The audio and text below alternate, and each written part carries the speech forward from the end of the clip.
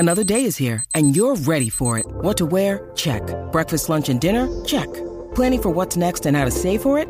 That's where Bank of America can help. For your financial to-dos, Bank of America has experts ready to help get you closer to your goals. Get started at one of our local financial centers or 24/7 in our mobile banking app. Find a location near you at bankofamerica.com/talktous. What would you like the power to do? Mobile banking requires downloading the app and is only available for select devices. Message and data rates may apply. Bank of America N.A., member FDIC.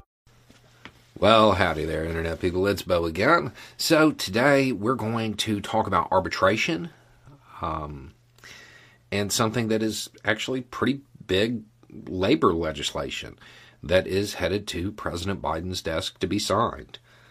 I don't know how much coverage it's going to get because of everything else going on, but it's kind of big news, to be honest, and more than likely applies to you in some way. I would be willing to bet when you got hired, your new hire packet contained a whole bunch of forms that you signed and half read. One of them probably had a clause about arbitration in it. Arbitration simply is settling of things that would be a lawsuit, and it's doing it behind closed doors. It's doing it in private through a means outside of the judicial system.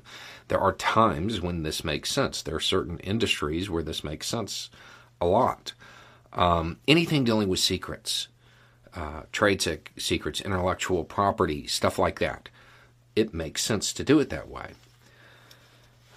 One category of dispute that it doesn't make sense in is things dealing with sexual harassment or assault. This legislation says those clauses, they can't be used anymore. The reason it matters is the reason it makes sense in other industries. You would want something like that if you were dealing with secrets, because everything happens behind closed doors, nobody talks about it, and everything is protected. If you're talking about harassment, the same thing happens. It happens behind closed doors, which often protects the person that should be held accountable for their actions. It leads to multiple instances of one person harassing different people. That goes away. That's gone under this legislation. These clauses become unenforceable, which, this is good news. And this is legislation that has been years in the making. I want to say, and fact check me on this, I want to say it was 2018, 2017, something like that, when this first started rolling. And, it's not like it was going to be signed under Trump anyway, but here we are now.